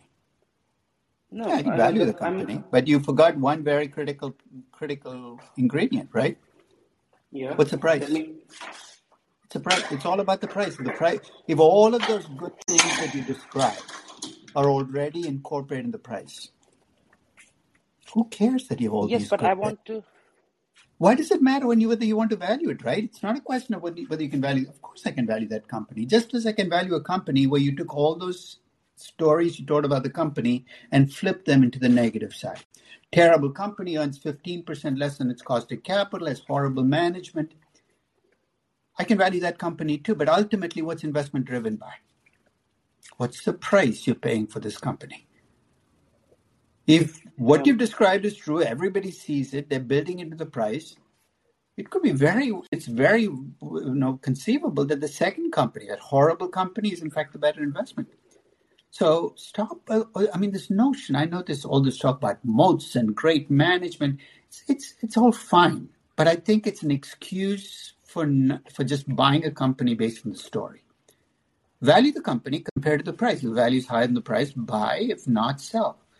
And it's that I would say that about any company. So this entire lead-in became almost redundant, because I'd have said that if you told me about an average company or a terrible company. So the lead-in is almost irrelevant here. It's all about value and price. Keep it focused on value and price. Yes, Absolutely. I was just saying that if you go about like the Buffett way was, you don't look at the price of the stock because it would influence Don't the put decision. words into. What? Hey, listen. When people take Warren Buffett and they put words in his mouth, I have never heard Buffett say the price doesn't matter. You find me one example of him saying that, right? Because the price matters. Something? It's the only thing that matters, because it's the only number you control as an investor. Yeah, he said you don't, in a CNBC interview, he said that you don't look at the price first because it could then affect your decision So about basically valuing look the at the company. price last. That's a sequencing thing. So you don't want it to bias your choice. Fine, go look at the numbers. Everything you said can be built into an intrinsic valuation, right? In fact, I would argue that the risk in this company is probably higher than the risk in the bad company. You know why? Yeah, tell me. Because you built in all this great stuff for I don't know how long, you're not going to get very many positive surprises, because what you've described is a company that's already optimally run, doing great things. How the hell are you going to get a positive surprise in this company? The only things that can happen to you are bad things now. That moat gets a little shallower. The returns get a little lower. Your value is only going to drop. So this notion that risk is somehow lower at the great company than the terrible company is completely misplaced. It goes back to what I said at the start of the session. If you set expectations way high, the only surprises you're going to get are negative surprises. The company you just described, all I can find out is bad stuff relative to expectations. Absolutely. So in these episodes, in previous episodes, we talked about Michael Mauboussin and how he says one of the best papers that he has ever read on value investing is this thing written by this guy who's a horse race bettor, Chris, on value, and there he makes exactly this point. So the job isn't to find the horse that's going to win the race. It's the horse whose odds of winning the race are mispriced. And I think, one thing I think I would blame old-time value investing for is this fixation with great companies are good investments and bad companies are. In fact, I have a post on that, on great companies and great investments, and I have a table on all the possible choices, right? You can have a great company that you can buy at a low price. That's insanely good. Go for it. You're very seldom going to find it. You can have a great company that you pay this premium price for, where it can become just an average investment. You can have a great company that's overpriced because everybody's building in greatness in perpetuity. And you can do the same thing with average companies and with terrible companies. And the real question becomes, what if you have two undervalued companies? One is an undervalued great company and the other is an undervalued average company. Which one would you buy? I would buy the undervalued average company because I have more things that can go in my favor in terms of things working out to be better than expected than the undervalued great company. That surprises people. But I think it's all about potential surprises in the future. And if you set your expectations really high, those surprises are more likely to be downside than upside. Okay. Thank you. I just want to reveal if it's like the point being that it was Nestle, and I have no interest in investing. It is the company we're talking about was Nestle India, and it's trading at 85 times its earnings. So the point being that if I don't know, I think Nestle products will be here 25 years from now. That's fine. And, so if you value it, do you come up with 85 times earnings as your value? Yeah, this is the question. This is what I was. There's no all question the time there, right? I mean, your value, you gave me the parameters. What it's trading at is irrelevant. That's not even an input into your valuation. So you take all the good things you told me, you put it into an intrinsic valuation. You come up with a value per share. Is that value per share more than 85 times earnings or less than? That's all it boils down to, right? Yeah, and it would be different for everyone. Someone would be happy at 50, someone would be happy at 30. That could be said about every. That could be said, but again, the lead-in becomes irrelevant there, right? I could say that about every single stock. So my question is, why the lead-in? What does the lead-in do for you other than distract you? Okay, I mean the lead-in was to that's my understand your point. filters. What would you ask? So none of those are filters. None of those are filters. What you've described are characteristics. Filters would be if I screen for companies with those characteristics and then look at only those companies, then that's a filter. I would never use that filter because then I'm looking at a subset of companies where I'm least likely to find mistakes. Where do investors make mistakes? They don't make mistakes on companies that are functioning well where everybody likes. They make mistakes where people are panicking. In my classes, I tell people, go where it's darkest. Go where people are panicking. I'm really tempted right now. I have no interest in investing in Russian companies. I'm really interested, though, in valuing Sberbank and Severstal, the Russian companies. Because from a purely investment standpoint, and of course, your definitions of goodness and badness have to come into the decision, those are the companies we're going to see the biggest mistakes. Is because people are fleeing, they're doing panicky things. That's when you're most likely to find the mistakes. So if I'm running screens, it's for companies where there have been big drops in the stock price, where there have been new management brought in because the old management is not working, where things are in turmoil and people are throwing up their hands. That's when the payoff to doing valuation is greatest, and that's where you want to focus your attention. Exactly. So the whole idea of asymmetric upside versus downside is such a powerful idea in all of investing. So I can take the next question. It's from AK. Hello. Go ahead. Hello. Yeah, hello, Aswath sir. Thanks a lot for taking my question. So I'm an early career professional, at 23 years of age. So when this coronavirus break out, as you said, go where people are panicking. So when I saw that Indigo airline company in India, it was trading at 1800 rupees, but then it went to 900. So I knew that the world has to return to Wait. 20%. Don't say the word new, because you're using the benefit of hindsight now to say you knew. Yeah. It's the middle of That's what 2020. None of us had any idea on how this would happen. none of. Yeah, So but I was like, you made a bet. It was an informed bet that the airlines would still be around. You bought it at 900. So tell me the happy ending here. yeah, so it returned to I sold it at 1400. But the main question, it might be a foolish question. I saw my senior colleagues making a lot of money on tech stocks. But for a person like me who had just entered in tech, in jobs market, I didn't have enough money to put in the stocks. So will we ever get a chance something like this in maybe in future, that the stocks would move You want this another crazy? pandemic so you can play this game? No, No? not another pandemic. I'm not sure that I would want to answer that question. I mean, that's a strange question to ask. You're saying, will there be another crisis? Absolutely. It won't look like the past crisis. So, of course, there'll be. Whether it won't look anything like COVID, but there'll be another crisis. We're in the middle of one right now.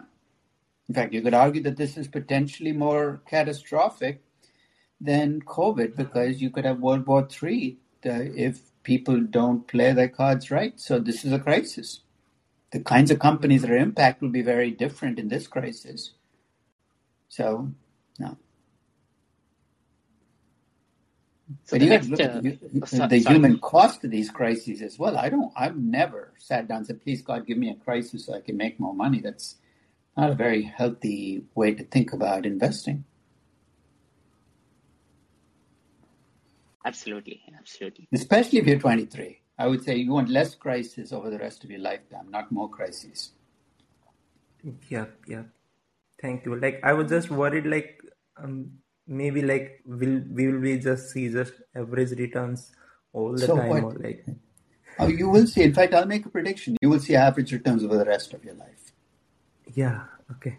Thank That's you, sir. Fine, that you don't explains invest to make, but I want to say something. You don't invest to get rich. You invest to preserve and grow your wealth. So you know what you need to do?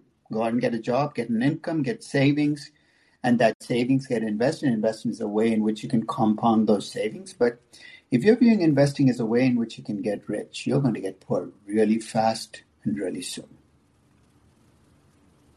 Thanks, sir. Thanks for the advice. Absolutely. So Buffett also has this thing where he says the point of investing is to preserve and grow purchasing power over time. And so then the next caller is Ravi. So let's make Ravi the last caller, because Professor Damodaran said he has to leave soon. Go ahead, Can you Ravi. hear me, 10K? Yep. Sure. Okay. Thank you, 10K and Professor, for your time. I really appreciate Professor with the way he's sharing and uploading all the things on YouTube. My question is, what is a terminal value? Or let me put this way, how you calculate the terminal value? Recently, you value the FANG companies and you shared your calculation in the public side. So one of the company you can take in, if you can elaborate how you calculated the terminal value, like example, Facebook, I think you calculated 1.2 trillion terminal value. I'm going to take a pass No, on this, Ravi. that I've computed the that terminal doesn't value sound right. exactly the same way in the thousands of valuations I've done over my lifetime. Exactly the same way. So there's really no secret there, and it's not some equation. It's just it's a mathematical truism. As you have cash flows growing at a constant, it's a sum of an infinite series.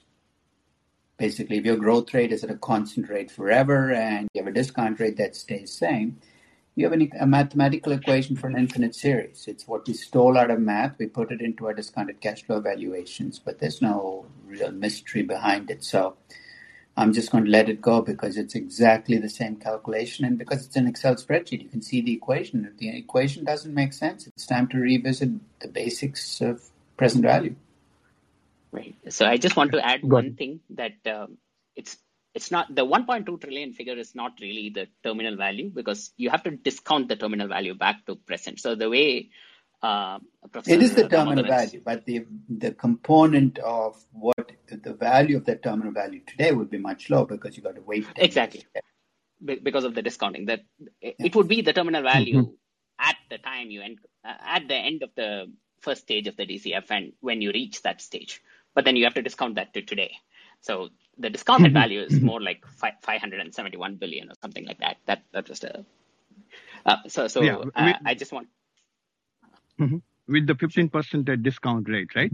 571. I don't think I've used a 15% discount rate in a really long time. The median cost of capital for global companies like 6.5%, maybe it's close to 7%. Right. So the discount rate varies from year to year. You can look at the spreadsheet, and if you have a question, but it's not double digit. None of the companies is a double digit. We don't live in a world with double digit returns anymore, at least in dollar terms. So. Okay, go. Right. Exactly. So I just want to thank Professor Damodaran again. Thank you so much. This was so insightful. And it did not really matter that I set expectations so high. You shattered all of them anyway. So this was great. I got so many insights from this, and I'm going to listen to it again. Thank you so much, Professor. I really appreciate it. You're welcome. I'm glad to be on. Take care.